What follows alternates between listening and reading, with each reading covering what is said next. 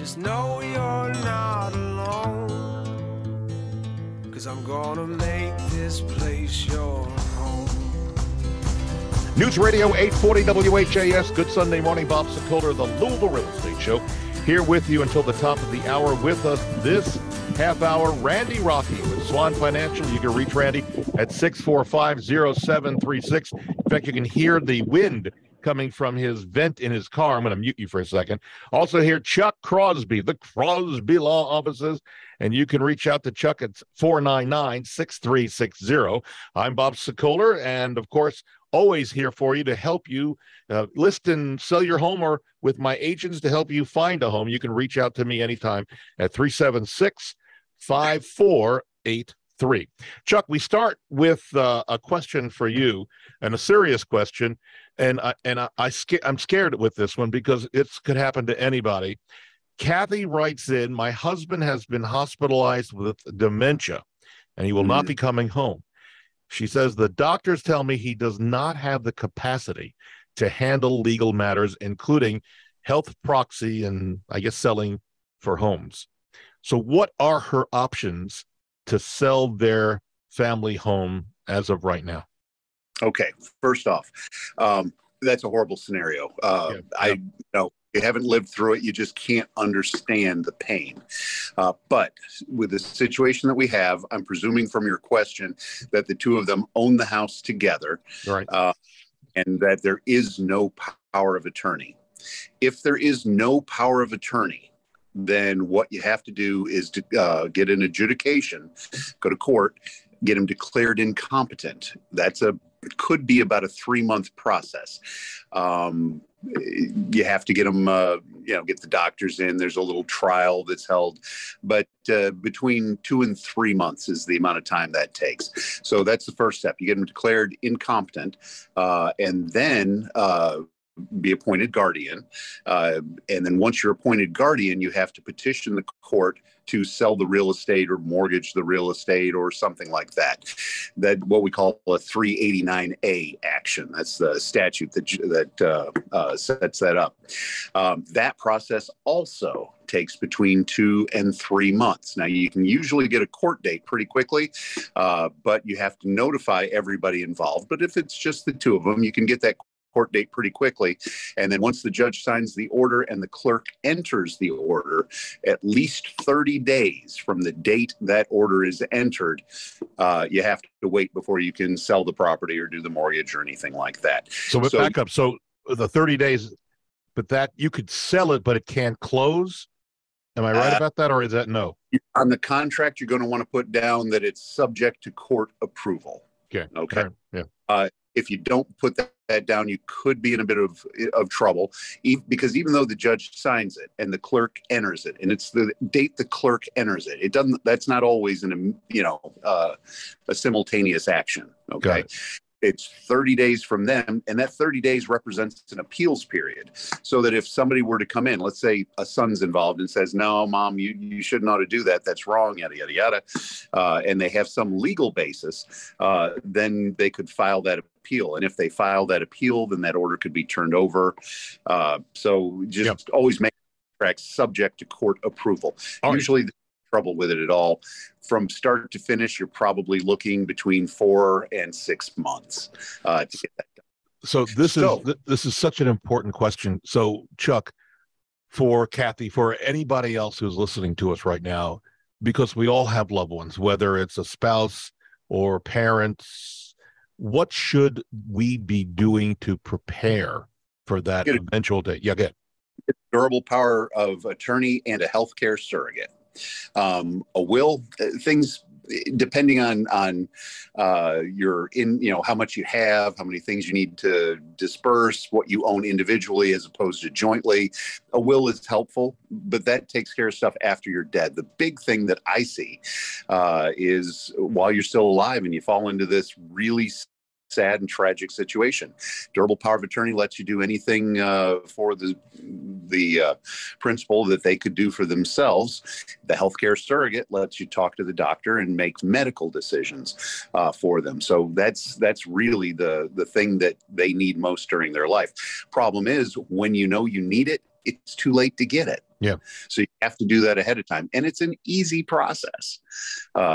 Shoot, somebody calls me up, wants to do this. I could have a power of attorney and a healthcare surrogate put together in probably 10 minutes. I mean, it's not a difficult thing to do. Not so easy is broaching the subject with your loved one or spouse.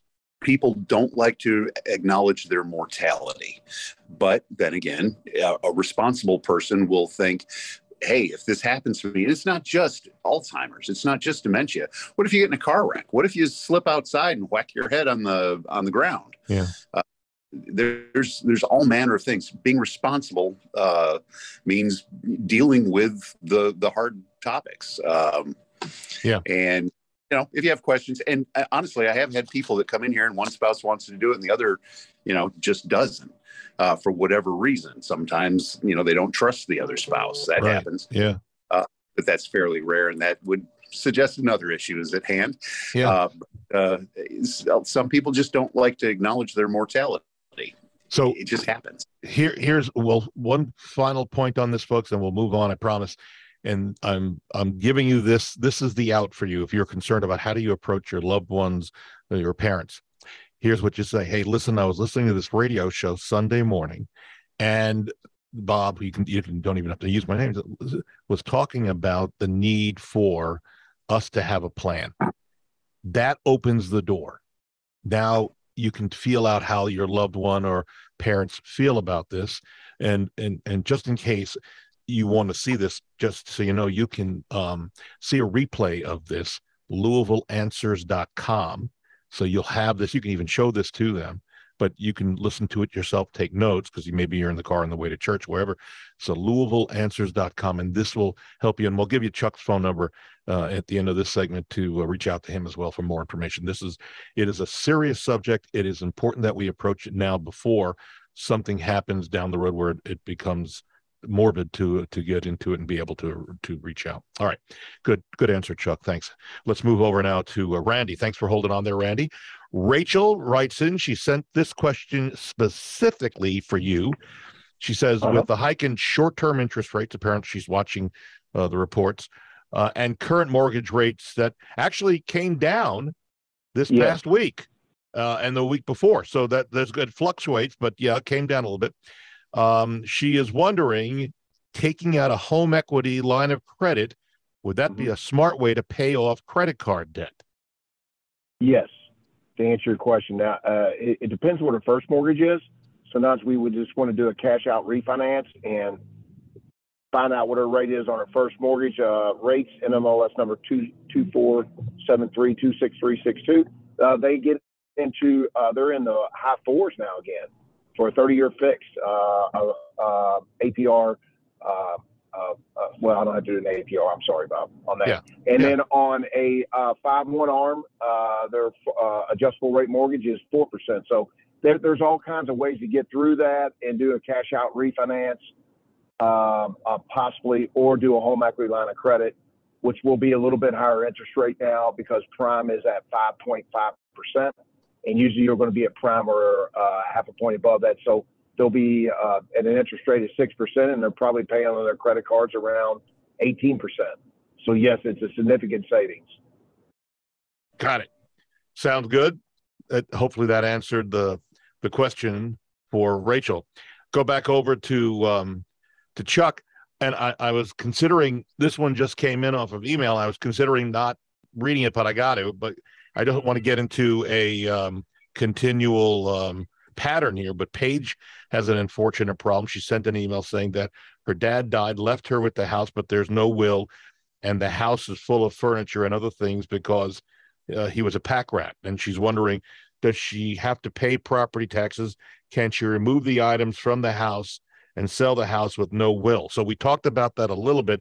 This is a little bit different take. I don't want to get on the theme, but obviously this is important to a lot of people. So what should Paige do at this point, Chuck? Okay, well, there's a couple things to keep in mind. Real estate can transfer inside and outside of probate. Okay. The problem that comes in is whether or not there's taxes involved. Now, keep in mind, the property can transfer by will. Okay, Yeah. it can also transfer by the intestate statutes. That is to say, me and my wife own a piece of property. I don't have a will. I die. It goes to our heirs as the statute indicates. It's not like you see on those late night infomercials. Oh, the state's going to take all your stuff. No, I mean, it goes to your children. If not your children, then, it's got a whole flow chart. So you can then have an affidavit of descent put together that indicates where you fall in that chain or that flow chart. And usually the kids are going to be just fine. If it was dad, he wasn't married, they had no other kids living or dead, then it would go to her automatically. But selling it becomes an issue. Without an estate being opened, there's a 2-year claims period for people to come back and say, hey, he owed us money. We want to get out of his stuff. So in a case like that, whether you have a will or not, you can still open probate. Okay. No problem with that at all. And once probate's open, well, then you can sell the house. You pay the money into the estate. The estate holds on to it for the appropriate period, which is 6 months, and then everything's cool. There's no. Say that again. There's no what? There's no real issues. No real issues. The one thing that I have seen and have helped, and just make note, folks, especially Paige, is that you mentioned your dad was a pack rat, and there's a lot of things in the house, and I know that can be overwhelming.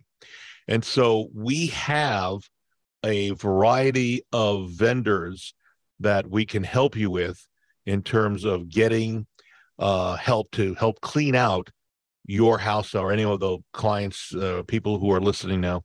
If you want, give me a buzz on my cell phone, and I'll be more than happy to get you the names of these people. This goes for you, Paige, and anybody else. 376-5483.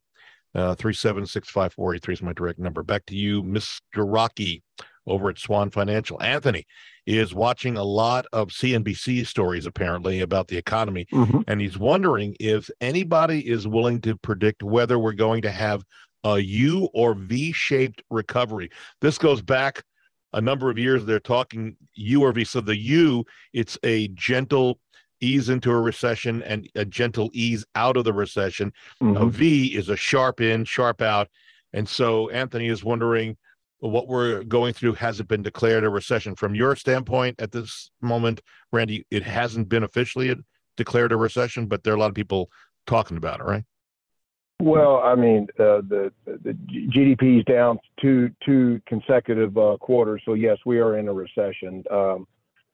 Some people are trying to define that as recession different now. So we are definitely in a recession. I think it's going to be a long road. I think we got a tough road ahead of us. I believe the stat: 52% of all the people in the U.S. 18 and above cannot come up with $400 right now, and 72% cannot come up with $800. 18 and above, and that's it's really it's a scary number. So I think it's going to be a long, tough road for us, unfortunately. I would tell you that I was watching CNBC myself, and they're talking about it's a 9% appreciation or inflation at this point, and they want the government wants to get back to a 2%. So it could be a while before we see anything change from that perspective. But hopefully, that Anthony, that gave you Randy's intake. I don't have enough knowledge about knowing what the heck the market will do. Terry is, for you, Chuck, is moving out of state for his job and sold his house. He's unable to come back for the closing and has heard some areas of the country are doing remote e-signings and Zoom meetings at signings at the closing table, so he wouldn't have to come back into Louisville to sign the paperwork. He's wondering, has that started happening here in the Louisville area yet? There's a lot of hoops you have to jump through. So the quick answer is yeah, it's doable. The real answer is there's so many hoops to jump through that it's actually pretty pretty simple just to go another route. I mean, you got somebody down in Houston. I've got a phone number I can call and have a person sitting at his door with an appropriate E&O policy and a notary commission that will get him, run through the whole process and get the stuff overnighted back to us. Whole lot easier than getting the approval from title insurance companies and from lenders to do an e-signing. So while one is possible, it's just not as practical yet. Got it. We're going to take a break. When we come back, more of your questions. Our thanks for the folks who are here and are staying with us till the top of the hour. Randy Rocky, Swan Financial, 645-0736, and Chuck Crosby, the Crosby Law Offices, at 499-6360. If you're looking to think about selling or buying, you can reach out to me anytime. 376-5483.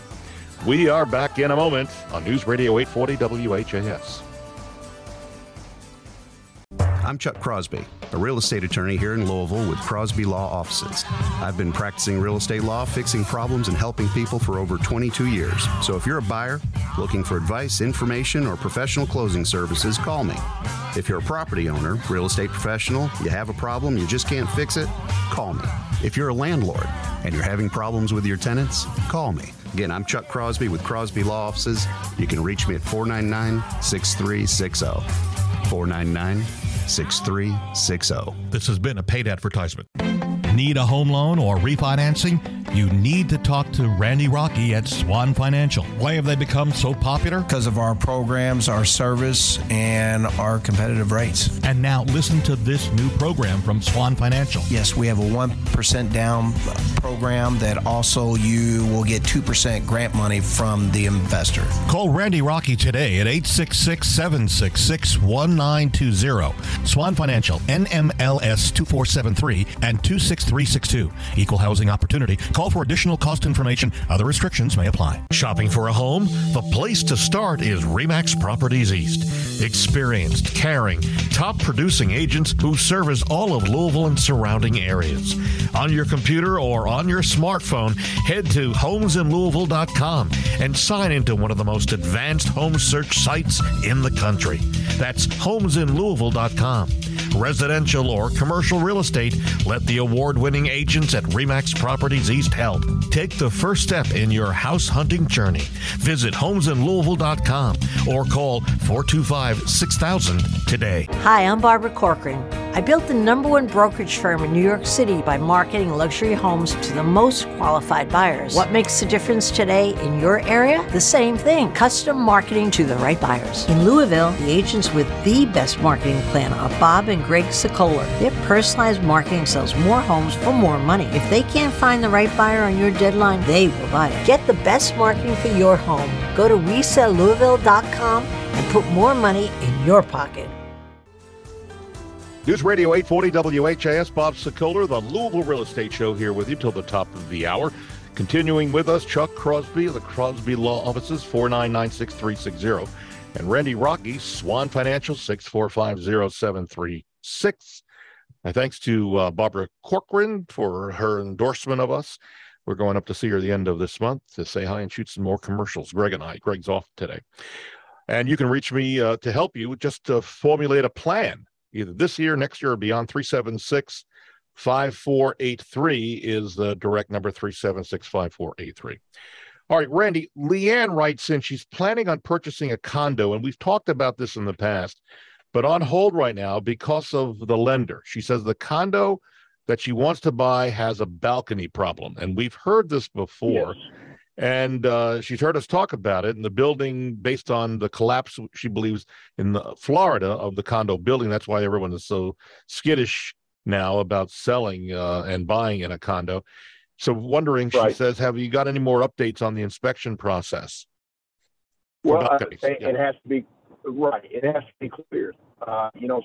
Great question. And yes, the condo process is they have to come out the inspectors and say, hey, this is safe and sound, and in all areas. Sometimes they do a full inspection, sometimes they don't. But in this situation, obviously, it's a balcony situation, and that all balconies are safe to walk on.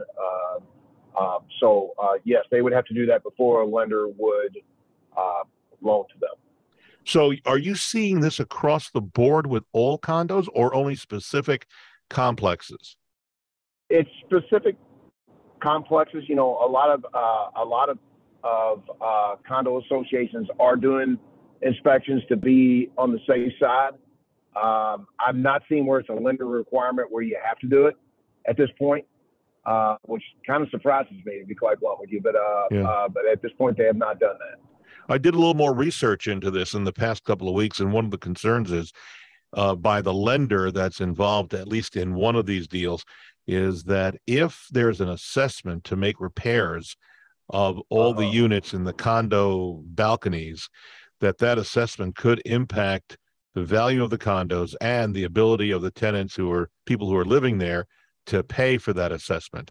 So I think that's one of the key aspects of why everyone is so leery about this condo. Staying on a condo theme, but moving a little bit over to Chuck. Leo moved into a condo development here in the Louisville area. He sent us this email, says apparently the condo association has a regulation that they require residents to have parking passes, and they need to be displayed somewhere in the windshield area at all times. I know, Chuck, you're in a condo. Do you have that requirement for the parking? Well, we're what they call townhouses. It's just in Kentucky. They don't recognize, the difference between a condo and et cetera. Okay. We don't know. If you were to drive into our neighborhood, you wouldn't really know we were condos.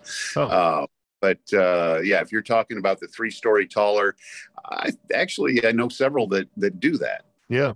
Well, Leo says it wasn't made clear to him about the regulation when he bought the condo, and yet the condo association charged him for violating a regulation and charged a fee without notifying him that there was a policy and that also he needs the parking passes. So he's wondering, what recourse does he really have? I don't know that there is a whole lot of recourse there. Not knowing, what is it they say? Ignorance is no excuse of the law. He may not have meant to be in violation, but if he is, there's not a whole lot you can do about that. Now, the issue is, did they do it properly? If this is the first he's hearing about it, is at the monetary stage. Well, usually condo docs will have a sort of an appeals process. You get notified. You're told you have X number of days to, come into compliance, and then, you can appeal that argument. It's not just hey, we're the cops, we're slapping a fine on you. Now, maybe, but usually it's not. So you might look a little deeper into that to see what exactly is going on. I think there's a piece of the puzzle missing here. Just for knowledge for everybody, at a closing, is that when you discuss whether there's a parking policy, or when does that actually should come into play? It would seem to me that that's something you'd ask well before that. I mean, you don't want to buy an investment property in a condo unit without finding out if you're allowed to, rent it. I mean, that's all kind of due diligence ahead of time to see the bylaws and the regulations and whatnot. That's just kind of something you'd take care of ahead of time. Yeah, I don't remember seeing any paperwork regarding parking policies, but I believe it would have to be in the condo CCRs, right? Yeah. So that would be where they explain. And we have a lot of condos listed and sell them all the time. And I will tell you, good buyer agents will ask for a copy of the CCRs in advance to make sure in fact, sometimes the contract is dependent on the review and approval of the buyer of those CCRs. Not a bad idea. Yeah. Yeah. All right. Yeah. Dealing rental property. If you're buying a condo rental property, you really ought to make sure you're allowed to rent it. Yes. In fact, I just had calls and conversations about that, about one of our condos this past week. So you are right on target, Mr. Crosby. Regularly. Yep.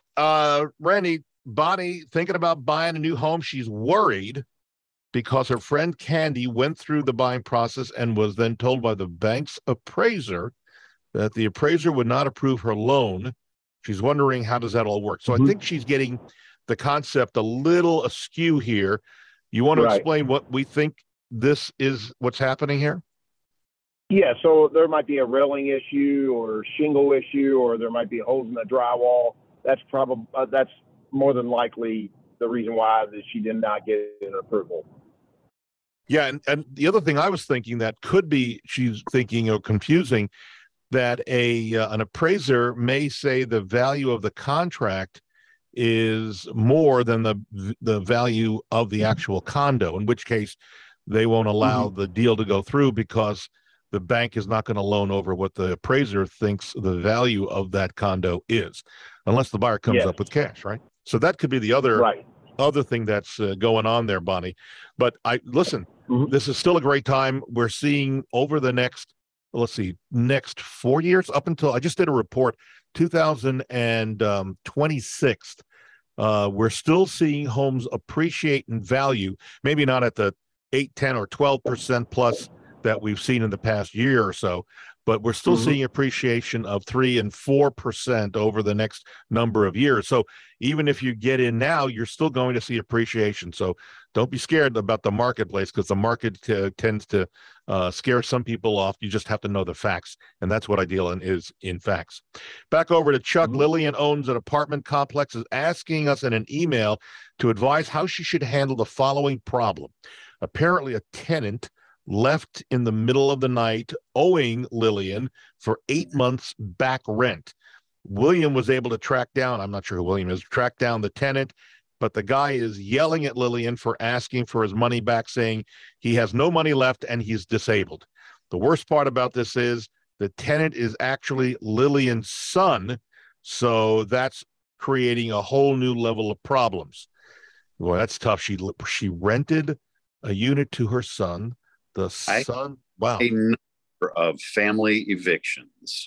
So, yeah, it's never happy. And Thanksgiving next year is not going to be as pleasant as it could otherwise be.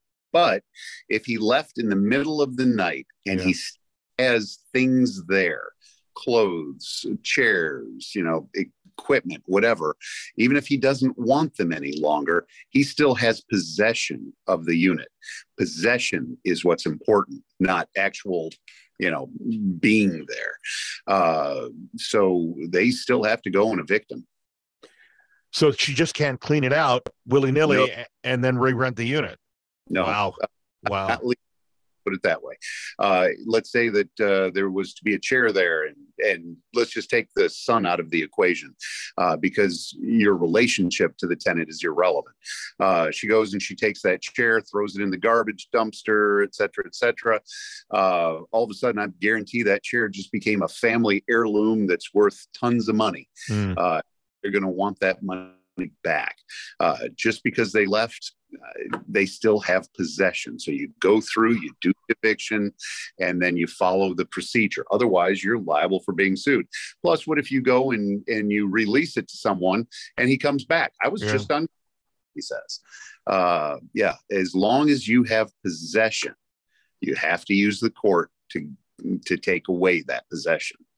Anytime you deal with family members when you're renting or loaning a home, right? But I would also tell you folks to take note, whenever you deal with a family member and you're buying or selling a house, the same problems can occur where you get into an argument with a family member over something that's a business transaction, and that destroys the family dynamics for months, if not years. So I'm a big fan of just telling everybody, if you're thinking of buying or selling or renting, consult with an attorney like Chuck, or talk to a real estate agent. Find out what your options are before you go into an agreement with a family member, because ultimately down the road, it can come back to bite you, and you don't want that happening. You really don't.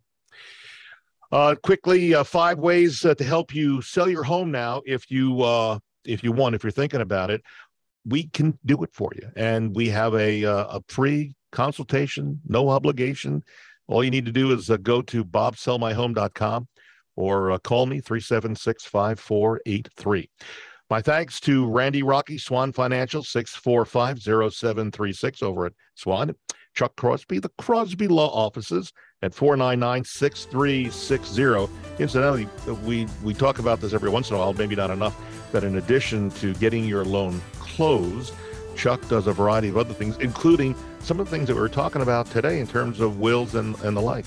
So you might want to give him a buzz and at least hit over with him about what needs to be done at, again, 499-6360. We're out of time. You can reach me at 376-5483. We'll see you next Sunday on News Radio 840 WHAS.